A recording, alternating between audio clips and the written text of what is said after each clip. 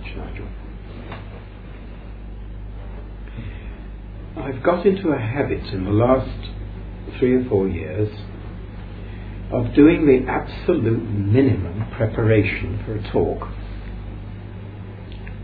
It's not easy even to describe what that minimum is, because I feel that in the end it's just like learning to swim. You can learn it all by textbooks, and you can know actually where you put your arms and legs when you learn to do the breaststroke.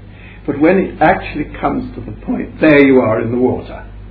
And the water is a naked element and has its own particular habits and moods and seasons. And it may be cold and it may be hot and it may be stormy and it may not be. And you meet the situation as it comes. In other words, gradually I think all teaching out of the spiritual world as it now is has to be extremely improvised, because everything's going so fast. It's not really possible, therefore, to plan in advance, and one has to pick up the majority of what is said out of what people are actually wanting to hear, and they may not even know what they want to hear until it starts, so this again makes it a little bit difficult to know exactly from which point to start.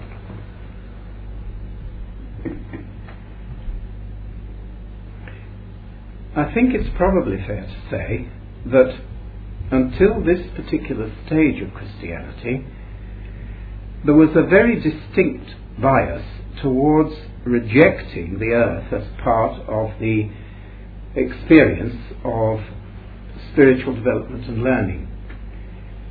It might be well to illustrate that by one of its more extreme forms, which was that of the Cathar heresy of the 1200s, where quite definitely the dualist teaching of that time was that the earth was created by the devil. So there was not very much point in trying to understand and make sense of and redeem the earth experience itself, because it was put there simply as a test to oblige people to approach the spiritual world entirely through the inner light, through turning inwards, through in fact rejecting that which the earth was offering. And in no way would I be prepared to say that that was a wholly untrue statement. It was partially true. But from another point of view, it totally rejected the whole thesis of Christianity, which was the redemption of the earth. That in fact, as appeared in later occult Christianity, the teaching was that it was the purpose of the Christ to make it possible for mankind utterly to transform the earth into the heavens. That this total transformation process, which you might describe as alchemical, really in nature, was what was embodied in the whole concept of sacrament. That what happened on the altar during the sacrament, however much it may have been intellectualized and formulated by perhaps more extreme aspects of the Catholic Church into some kind of very special transubstantiation, was actually the process by which the whole earth was going to be redeemed. It wasn't just a matter of the bread and wine on the altar, it was a matter of this and this. That the whole thing was a question of the metamorphosis and transformation of matter into spirit. It's there in a lot of fairy tales. Rumpelstiltskin, weaving straw into gold, for which purpose you need to know the name of the elemental being who is in fact presiding over this. Rumpelstiltskin, which you have to guess, is really the way in which you can come to realize the power of the name. Wizard of Earthsea, Ursula Le Guin's marvellous book for children on magic. Anybody not know it? Because if they don't know it, you should read it tomorrow. It's an absolute marvellous story of the power of the word, the power of the name. If you know the name of something, you have an inroad into it. And this naming process, which is the essence of identifying the spirit in matter, is an essential stage towards this process of sacramental transformation of the whole of the earth into spirit. I started on this theme because of trying to get to a position of where we now stand in relationship to the process of the development of the Christ impulse from 2,000 years ago to where we are now. Why is it so vital that this is a starting point for the marriage of heaven and earth? It's because we're trying with enormous difficulty to extricate ourselves from about 100 to 150 to 200 years of increasing materialism in thinking. We think the work of the devil. We actually do separate in the very way we think about the world the whole idea that spirit and matter are ultimately one.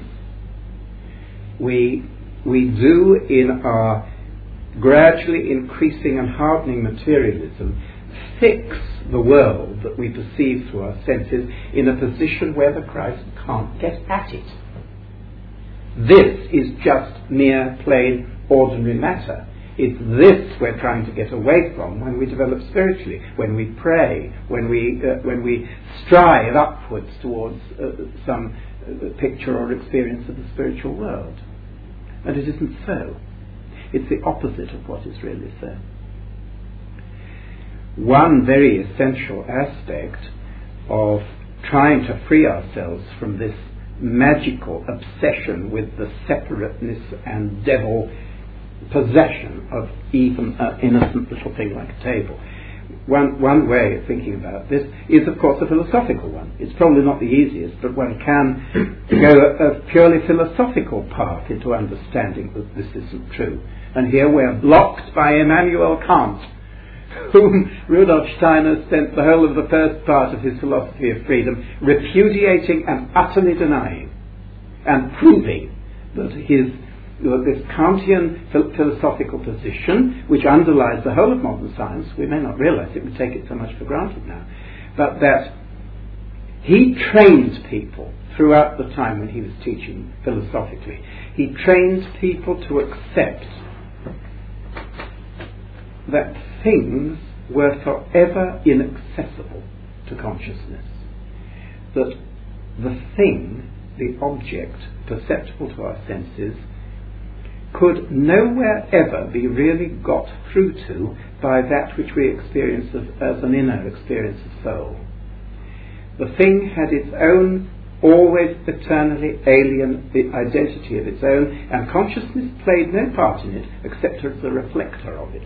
Ding an sich, he said, the thing in itself.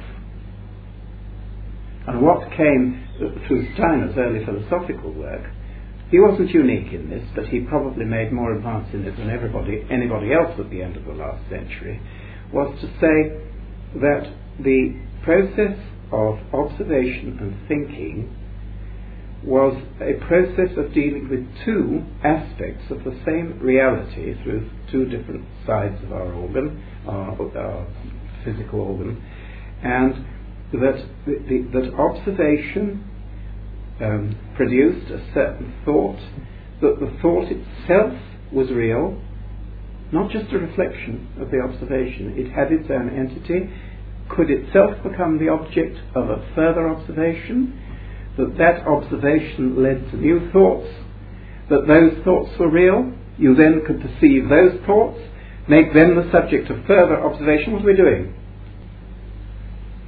Until we've reached a point of a kind of archetype, which is both observed and thought, which he then described as the archetypal thought of the thing.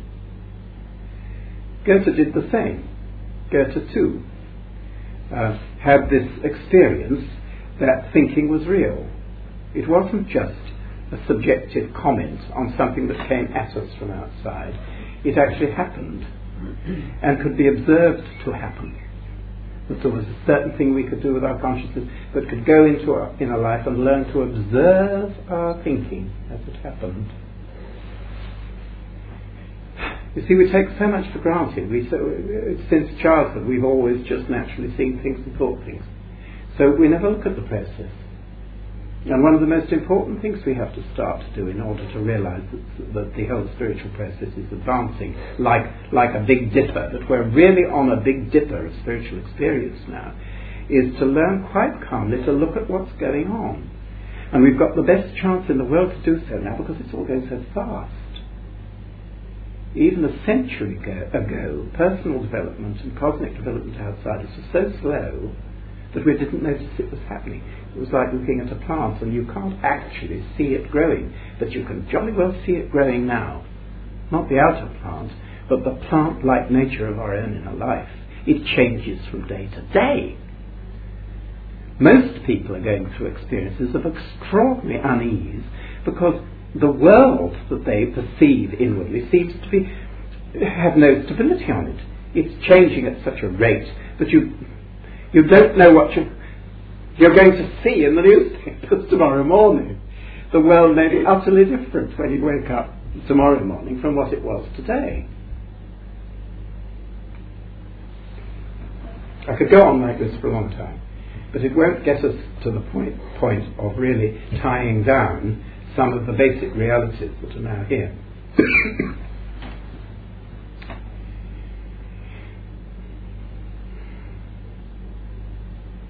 Supposing I were to say, for instance, that we have no longer any time left. We are no longer being left the opportunity to prepare ourselves quite slowly for the apocalypse. Because we're in it. It's happening now. And it's no longer possible. And here, really, I'm saying this to... We have a Christian pastor in the room who is teaching out of the church as it's grown. And he has theological training, he has the Bible there.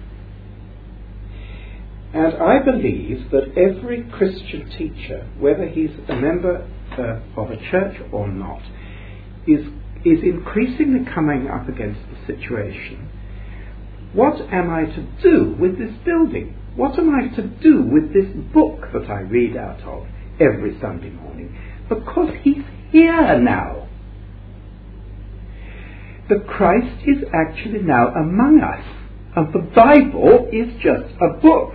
And of course it was there and given us to prepare for this moment. But what are you to do when the moment comes? Because it is here now. And this thought has to be the fundamental thought that we start from. We no longer have to go towards it from a prophetic spirit which was quite rightly begun as a process 2,000 years ago to reach the point we're now in. We are there. The train's arrived now and it's all around us.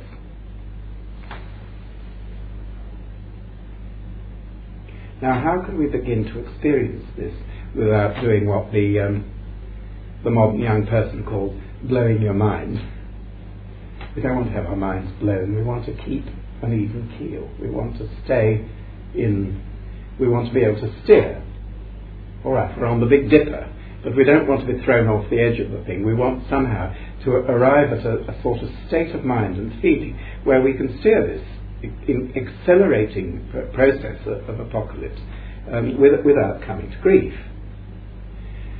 And it's all right, chaps. It'll work. I mean, the whole process of spiritual teaching really becomes one of reassurance that in the middle of this, what could be a cataclysm, what could be the most appalling shock to our souls and spirits, because there suddenly, here we are, the virgins who may or may not have filled our lamps.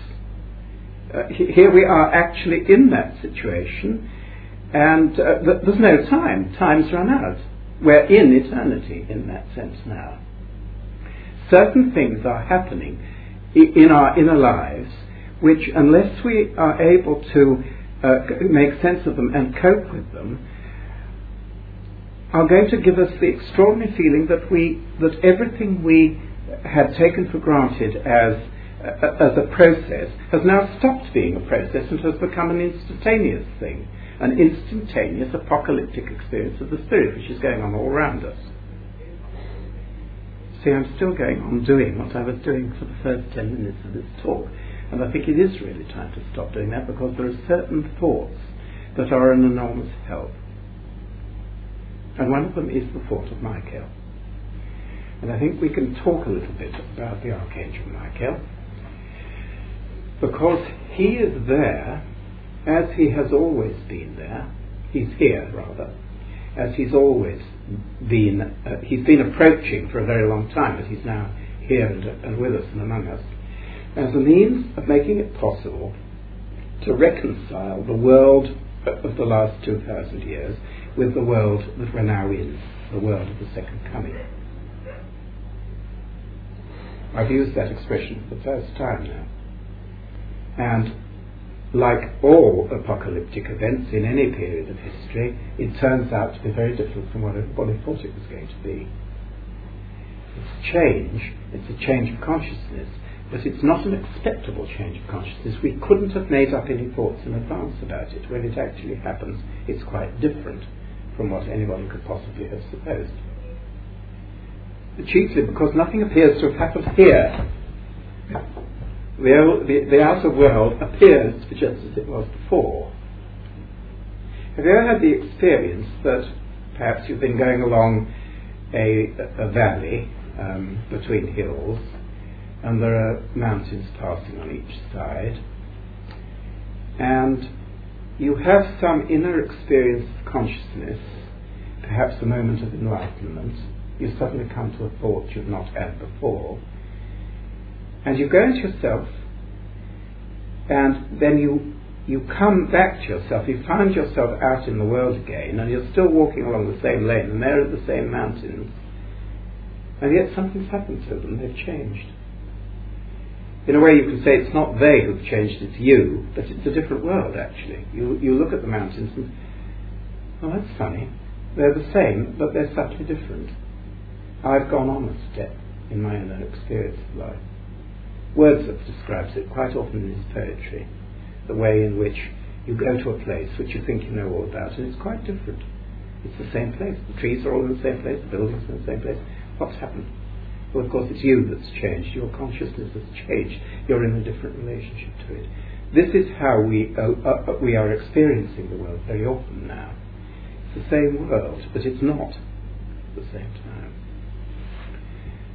Michael is the being who has placed himself within our consciousness to make it possible to go through this time of history, spiritual history, without trauma, without damage, without really a kind of schizophrenia, a kind of splitting of consciousness, unable to cope with the intensity of the new inner world, and at the same time recognizing that the outer world appears to be exactly what it was before.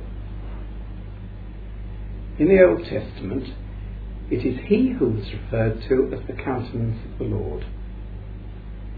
That expression, the countenance of Christ, occurs again in the New Testament, I think, Jonathan, doesn't it? And that countenance, it's a difficult concept. It's almost as if we were being told, at our stage, if you actually were to look straight into the being of Christ, if you confronted the being of the Christ head on, the energies would be too powerful. One couldn't quite cope. So we need a stepping down of the energies, which is still the loving face of the Christ, but somehow transformed into something which in our terms is a little more human.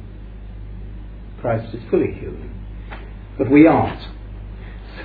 So we have to rise to that level. Our energies have to, as it were, come halfway to meet that. Michael is the answer that the spiritual world gives to stepping down those energies, so that when we look into the face of Christ, we see an energy, we see a countenance that we can bear. The old picture of Michael was that of the slayer of the dragon, and that itself was a bit of a misconception, because Michael never has slain the dragon, And in most of the classical pictures you see of him, he's standing there not slaying him, but with his foot on his neck and the sword point downwards there, saying, "This is the limit within which you, dragon, can act. We do not stop your actions because the actions of the dragon are an absolute necessary part of the world. But it is necessary for the Christ force to keep the dragon force in balance, so that the forces which are needed of the dragon deploy themselves and unwind themselves in a way that doesn't destroy the whole basis of existence." Because what is that dragon? Read the Norse myths, the Eddas, and you get a description of what is called the Fenris wolf. The Fenris wolf is the being who in the Norse myths was used for what the Zoroastrians called Ahriman. The being who is there holding steady the actual lowest, most God-abandoned part of the material creation. He holds those forces steady. And if those forces were not held steady, we wouldn't need nuclear weapons. The world would explode anyway. Scientists, physicists have described to us how the energies of the world unwind like a clock. They talk about entropy. Entropy is the force by which slowly the energies that are inherent in matter dissipate, and in doing so they produce the energies that run the processes of the world. Slowly these energies dissipate. It's like a cooling process. The whole universe cools down gradually, step by step. Ultimately, say the physicists, we shall arrive at a universe in several million years which is at 4 degrees absolute, where nothing is happening at all. It's a non-event universe. But in order that that process shall unwind in a usable form, so that created beings like human beings can make use of these energies, they need to unwind with a certain kind of a governor. They need, if they all unwound at once, there wouldn't be a world left. The whole thing would implode on itself. But instead of that, it's held in place. Now, the Fenris wolf in the Scandinavian myths is described very interestingly. It says that when he was bound, when he was captured and bound, which is a picture of the creation of external matter with atoms and molecules and so on in it, each of the little elemental beings, the gnomes and the undines and the sylphs and the salamanders, were given one hair of this huge, monstrous wolf being to hold and look after. And each of them held one. And since there were thousands and millions of them, and thousands of millions of hairs, holding one hair was all a particular elemental being had to do to bind the wolf for as long as incarnate reality lasted. And one day, when the whole process was over, the wolf could be released. And then his forces would no longer be destructive. But meanwhile, he was held there with his terrific powers only being released an atom at a time. It's like a wonderful mythological description of the whole atomic theory, of course, because that is precisely the situation of matter. It is, in fact, beautifully held together in a number of totally independent yet interlocked, whirling universes of atomic size. The hairs of the Fenris wolf, held there steadily. Tolkien, in his Lord of the Rings, gives this wonderful description of this entity, if you like, the key to the whole of that atomic unwinding process, suddenly being pinched by a being embodying the absolute essence of all desire, lust and selfishness, a little being called Gollum. Anybody read the Lord of the Rings or not read the Lord of the Rings? The Lord of the Rings is about Gollum and what has to happen to Gollum in order that the key to the explosion of the world, the unwinding of the forces of the world at the right speeds, is out of the hands of desire.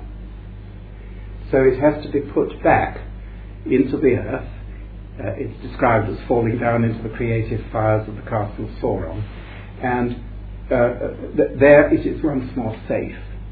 because it's the function of the ring, that the Lord of the Rings is the title of the book, it's the function of that to be the guarantee that the world unwinds at the right speed and doesn't explode too soon. In fact, it's the same as the description of the stone in the forehead of Lucifer, which is said to have fallen from his head when he fell from heaven. That's Gollum's little precious, the Lord of the Rings. That's the ring that was so dangerous, and that was Tolkien's vision, that this power had to be restored to the world and made safe.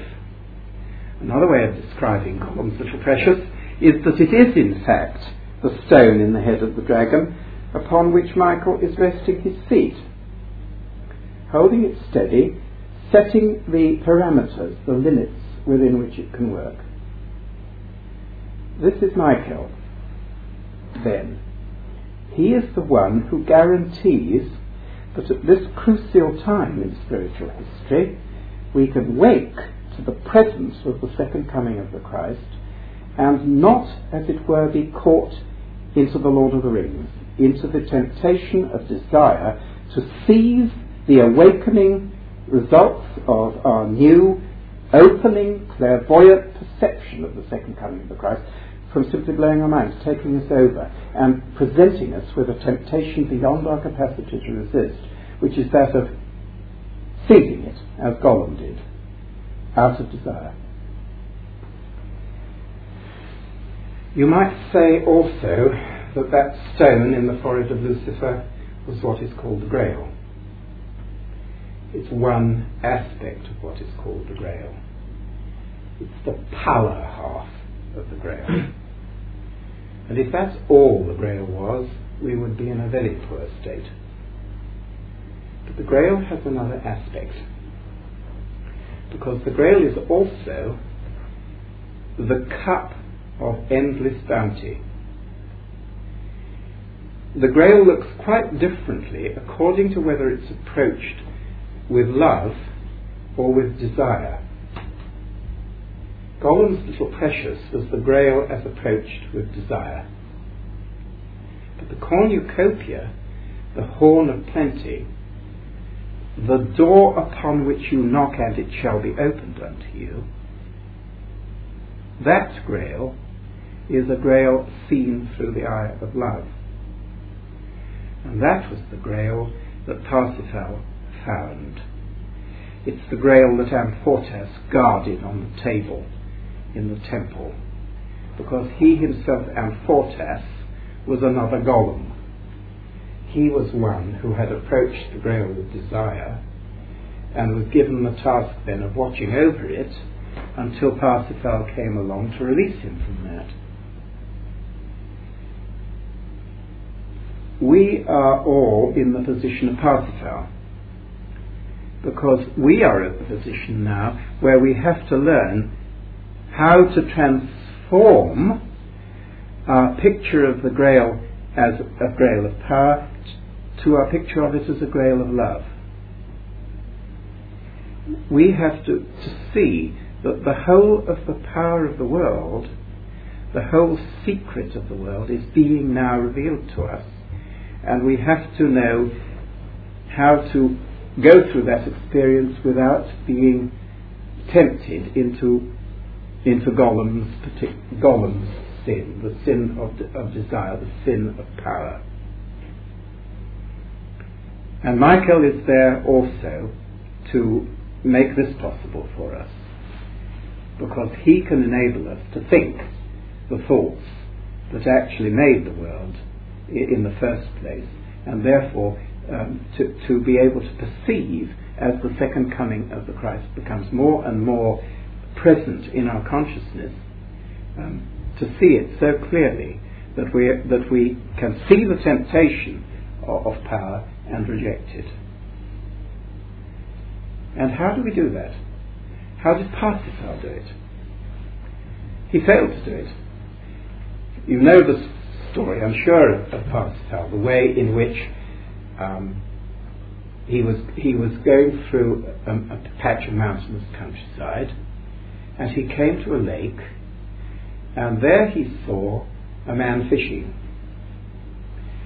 in a boat, and he asked the way to the Grail Castle. He only met the man with the boat because it was necessary for him to ask that question. Secretly, that man with the boat was the guardian of the Grail, and only he could possibly have answered Parsifal's question and told him the castle of the Grail is up there, through that gap.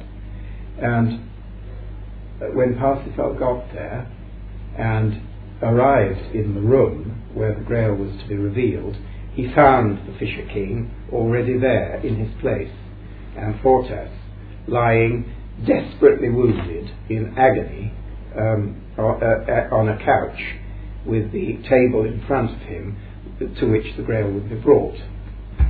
And then a ceremony began, a most mysterious ceremony. Various figures, women, their clothing absolutely meticulously described, preceded the event. The Grail was brought in and laid on the table in front of Amfortas, and then suddenly into the room came an incredible figure with a spear, and the spear was dripping blood from the end of it, and he came round the whole table in a great circle with the spear, and he plunged the point of the spear right into the wound which Amfortas had in his groin here. And so far from giving him further agony, this was the only thing that relieved him of his eternal pain. And then the spear was brought out dripping, and the man disappeared, and at that point Parsifal was led through into the room, and something appeared to be being demanded of him. All that was being demanded of him was a question. He was supposed to ask a question. But the poor chap had been brought up by his mum to ask no questions. His mum used to say to him, "Those who ask no questions get told no lies, and don't you go and putting yourself into situations which you can't handle." And so he didn't ask the question. It was a perfectly simple question. And had he been just open to it and a little more mature, he would have been able to realize what a simple question that was. All it was, "What's the matter, Amfortas?" That's all he was supposed to say, and he was too much of a nincompoop to say it. And this is a picture of us. It's a picture of our condition of being unable at crucial moments to ask the simple, straightforward question of where the light is for our next stage of spiritual experience. The story of Parsifal is a wonderful story of the thick stupidity of the human soul on the path towards the spirit. And poor Amfortas then had to go around a whole new cycle of it's not described as reincarnation, but clearly he has to go through another incarnation before Parsifal comes back, now having a lot of experiences under his belt, having met not just a whole cycle of different aspects of the feminine principle, 12 altogether I think it works out as, and he's really been through the mill and comes back with a compassionate soul and is then able to ask Amfortas the crucial question, "What's the matter?" And Amfortas is able to answer the question. And then he can take the question one stage further. Whom does the Grail serve? What is this Grail for? Who's it for?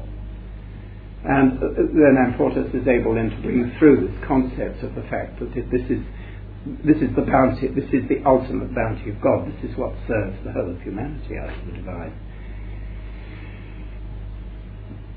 In the probably Mallory, isn't it, that somewhere else in the Grail saga, as it's exposed in the West, another answer is given, and that is that the Grail and Arthur are one. In other words, the birth of the kingly human spirit and the bounty of the earth are actually finally to be seen as the same thing. So that takes the whole thing much further. So where's Michael brought us to now? Where have we come to? Because the realization of the Christ being among us and of Michael being there literally to answer every question we can ask about the nature of that, and the bringing of it down to a level where it can be experienced in a human dimension, raises the whole question now of the response of that in us which has been awaiting this apocalyptic event, and of turning round to ourselves and looking to see out of what inner experience can we possibly respond to such an incredible and really unexpected karma that we have to be on the earth now, living here as the generation to which all this is happening. Our parents weren't in that generation, and our grandparents certainly were not. And for most of us, they gave us no indication of how close these apocalyptic events were. And most of us, for about 90% of our time, probably find it totally impossible to accept that this is actually happening. How can it be happening to us? We're just as ordinary as our parents were, as our grandparents, as our great-grandparents. And yet at a certain point, as Christ himself said 2,000 years ago, there comes the night where the night when the thief does actually come. The event is, we've been so used, like the Israelites were, in expecting the Messiah, that when the thing actually happens, no, it can't be so. It can't possibly be so. Life is going on just as it was before. It cannot be so, we say. Our natural self wants to say. Everything in us sort of goes back into retreat and says, well, watch it a minute. Don't let's go overboard. Let's look steadily at this. Is this really happening? Don't we want evidence or something? Doesn't science require proofs? And so on. All our natural defences, and let's face it, all our fears, wish to defend against ourselves, against the actual immanence of the divine when it appears. And also, we're all used, from our childhood on, to being presented with this in a more or less analogy sort of way. No, of course it isn't true that these things are actually happening, but on a certain level one may say psychologically they're happening, or yes, this is a stage of development, this consciousness has to be gone through as a stage of development. But no, be a bit careful about thinking that this is actually an outer event as well, that this is an apocalyptic event that we can really open ourselves to in a way that we couldn't 10 years ago, or 15 years ago, or 20 years ago. Consciousness has always accelerated. Every adolescent knows that you go through a period when suddenly everything goes much too fast to be coped with. But it's a little bit of a different matter when humanity as such reaches the end of its adolescence, and suddenly one day we're 21, because that's what's happened to humanity during this time. We've grown up very suddenly, without it being at all expected. And here we are in the middle of it. So, what in us is able to respond to that? Rudolf Steiner said something extremely interesting about the second coming. He said, when the Christ came 2,000 years ago, fundamentally, he came into the thinking of mankind. This was made clear by what John the Baptist said was going to happen before the Christ appeared. He used the Greek word metanoia. My knowledge of Greek grammar is not quite enough to know what the imperative of the verb that comes from metanoia is, but I think it's metanoien. I think in the Greek Testament, does anybody know, when he said, repent for the kingdom of heaven is at hand, he used the verb metanoien. The church later used the word repent, because it didn't quite know what to make of a word which was change in a radical fashion the whole process of your thinking. Turn it upside down. Think out of a different experience from any experience of thinking you've ever had before, because the kingdom of heaven is at hand. It is actually upon us. The ultimate essence of the whole cosmos is about to appear in our midst in a recognizable form. So alter your whole thinking. You won't be able to cope if you don't. All right, you turn that into moralistic terms, and it's repent, but it's a very inadequate word for what in fact he was asking people to do. The other crucial figure in this, John the Baptist before it, Paul after it. Paul, going along on his horse towards Damascus, full of high thoughts about how to get rid of this heretical sect, is suddenly kicked in the solar plexus by a force so great that it threw him off his horse. And there he was on the ground, being faced with, why persecutest thou me, since this me that you're persecuting is in fact you? And forever afterwards he had the experience, not I, but the Christ in me is the only meaning of the word I that I can say. The word I is quite impossible for any human being to say from now on, unless that is what he is saying. Not I, but the Christ in me. The Christ is the I experience in me forevermore, or otherwise I can't even say the word I meaningfully evermore again. The destiny, with its infinite wisdom, chose for that experience a man whose main problem was self-identification. Educated Greek, member of the Sanhedrin, full of all the outward supports that was necessary to bolster a thoroughly inadequate, self-conscious, almost hysterical personality, who simply could not cope really with self-identity except in this status way. And suddenly there he is, with the whole carpet pulled from under him, having to face the fact that in this inadequate personality he was being presented with the only possible meaning of self-identity, which is self-identity of the Christ. That's what I mean by saying that this came into the thinking. He was able thereafter to think the Christ, and became the prototype for the whole of the teaching that made others afterwards able to do that. All the epistles lead in that direction, towards that experience.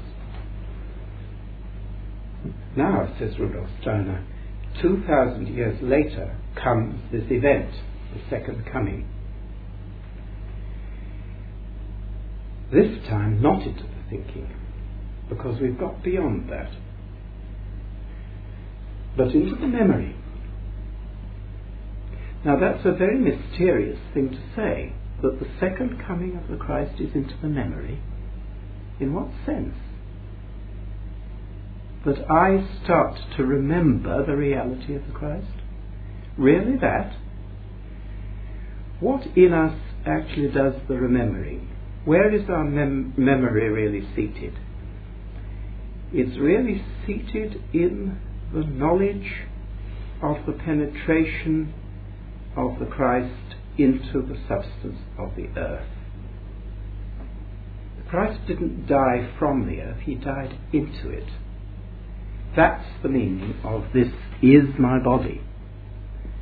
He died into the earth and took it over as his manifest being.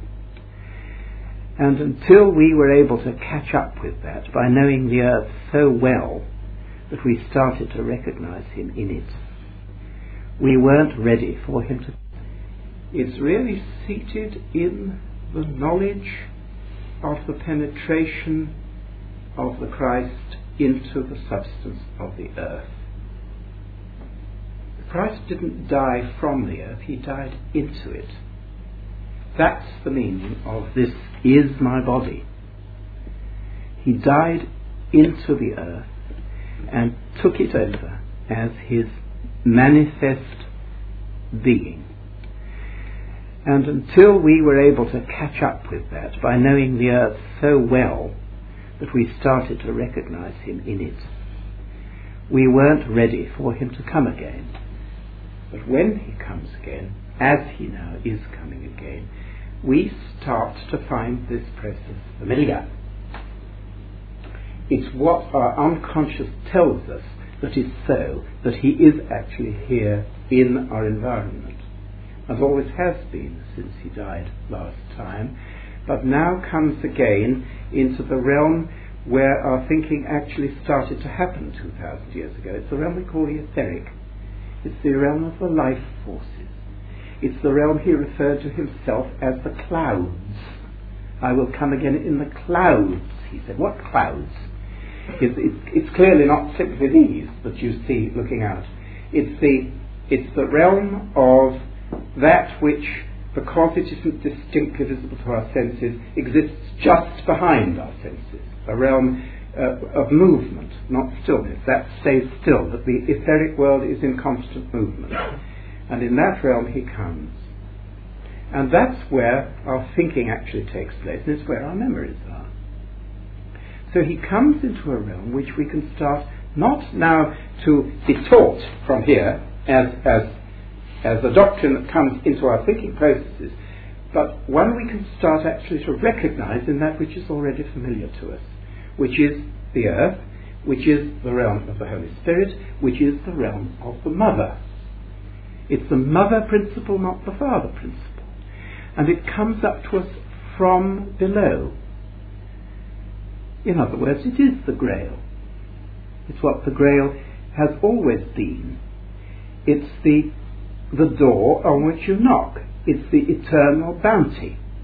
It's that which is given to us by God as our life, as that which is given to us as the basis of our life.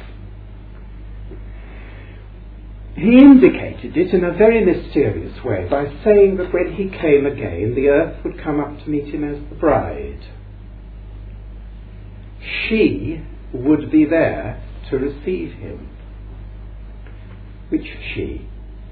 Well, in all the different religions of the world, perhaps there's one lot of people who would say, well, of course, it was Demeter that was meant, it was Persephone that was meant, it was the Sophia that was meant, it was Gaia that was meant, it was Isis that was meant. They would all say something different. They all had their own picture of this.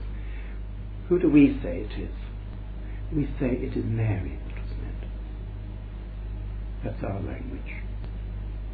What would be the difference between Mary and Isis, Sophia, Demeter, Persephone, Gaia? The fact that, like the Christ 2,000 years ago in Jesus, the bride now becomes individualized, as we are all becoming individualized. But in order to remember all that, it's not the male half of thinking that we're really dealing with, it's the female half of recognition, of memory, of knowing the earth. Of knowing the earth because we are the earth, because we know what it is to have babies, that we know what it is to be near the processes of nourishment and nutrition. It's a female thing to remember the Christ. It's a male thing to be conscious of him and think him. It's the turn of memory now. So it's the turn of the feminine, and it's not just women, although of course it is mainly women, but it is very much also the feminine in men.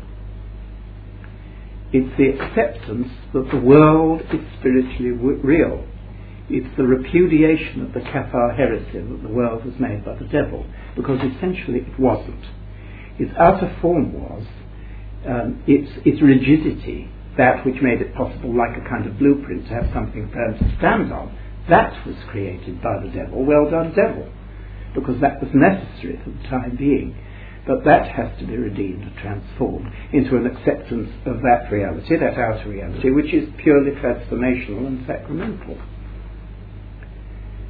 And it is that world of memory into which the bride Mary comes. There are many aspects to Mary. It was indicated to me not many years ago that in all probability there were just as many Marys as there were apostles. There were 12 Marys. The Mary picture has come down to us in a much more threefold way than that. Mary the Mother, Mary Salome, Mary Cleophas, Mary Magdalene. We have those figures, all having different relationships to the Christ. But essentially the adult one, the grown-up one, the one we can make sense of as modern humanity and connected with modern woman, is really the redeemed Magdalene. She carries all the images of the adult human woman of now. She went through it all. Now one can say that there are all sorts of heretical and horrifying and one-sided ways in which one can look at that. And for instance, there have been recent books written out of the feminist movement. There was a book recently called The Wild Girl, for instance, which describes Mary as a redeemed prostitute. And there is some sort of historical basis to that.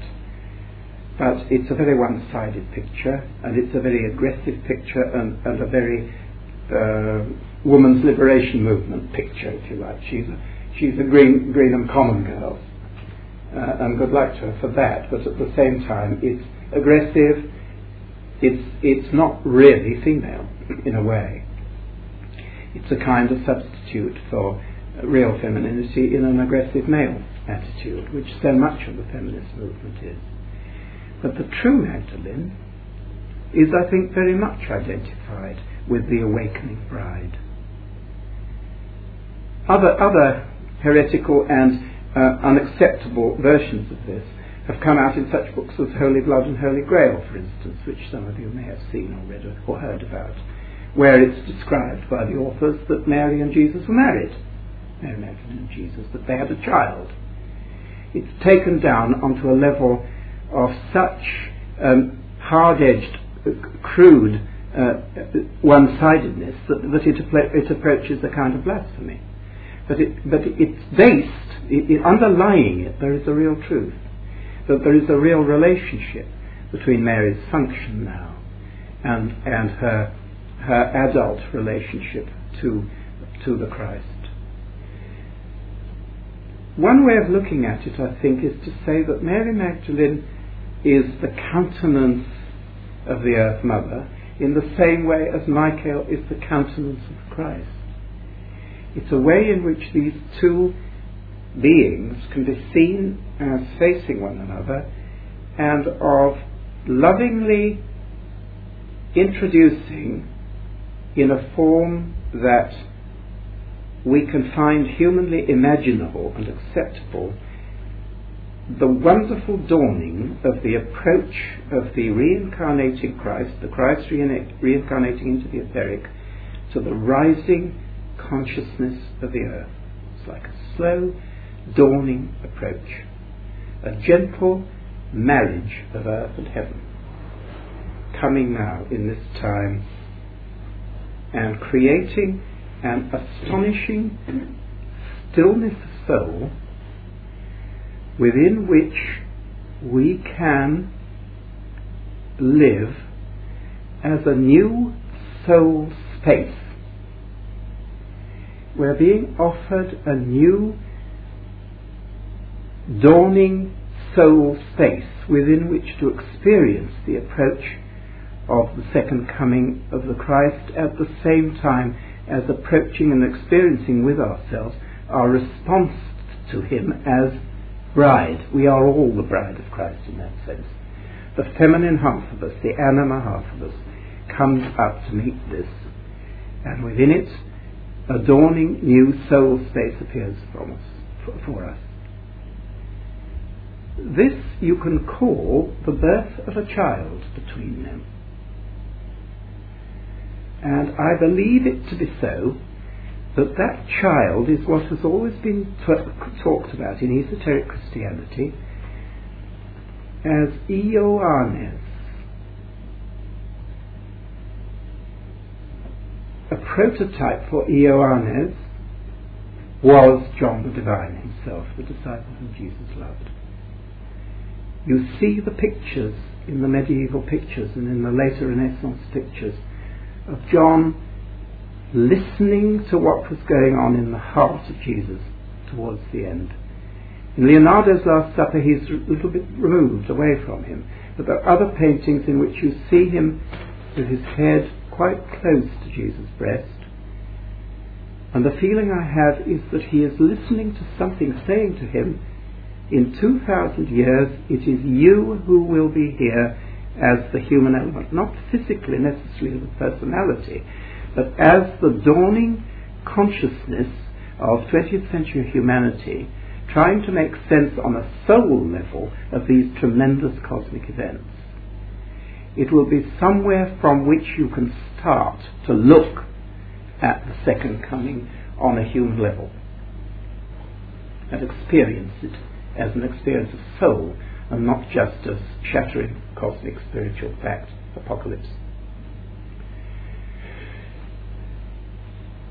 So Mary, John, Michael can be reference points for us to begin to approach this experience, to meditate on it, to live with it, and then to arrive at our own thoughts about it.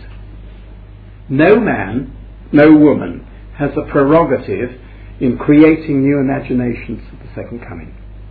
Everybody has to experience that by looking within. So all I've been trying to give you is really my picture. You can take it as purely personal to me if you like. You may be able to reverberate to it to some extent, or fully. And then you have to go back into your own soul space and find out what this is to you. Shall we finish with the same meditation again?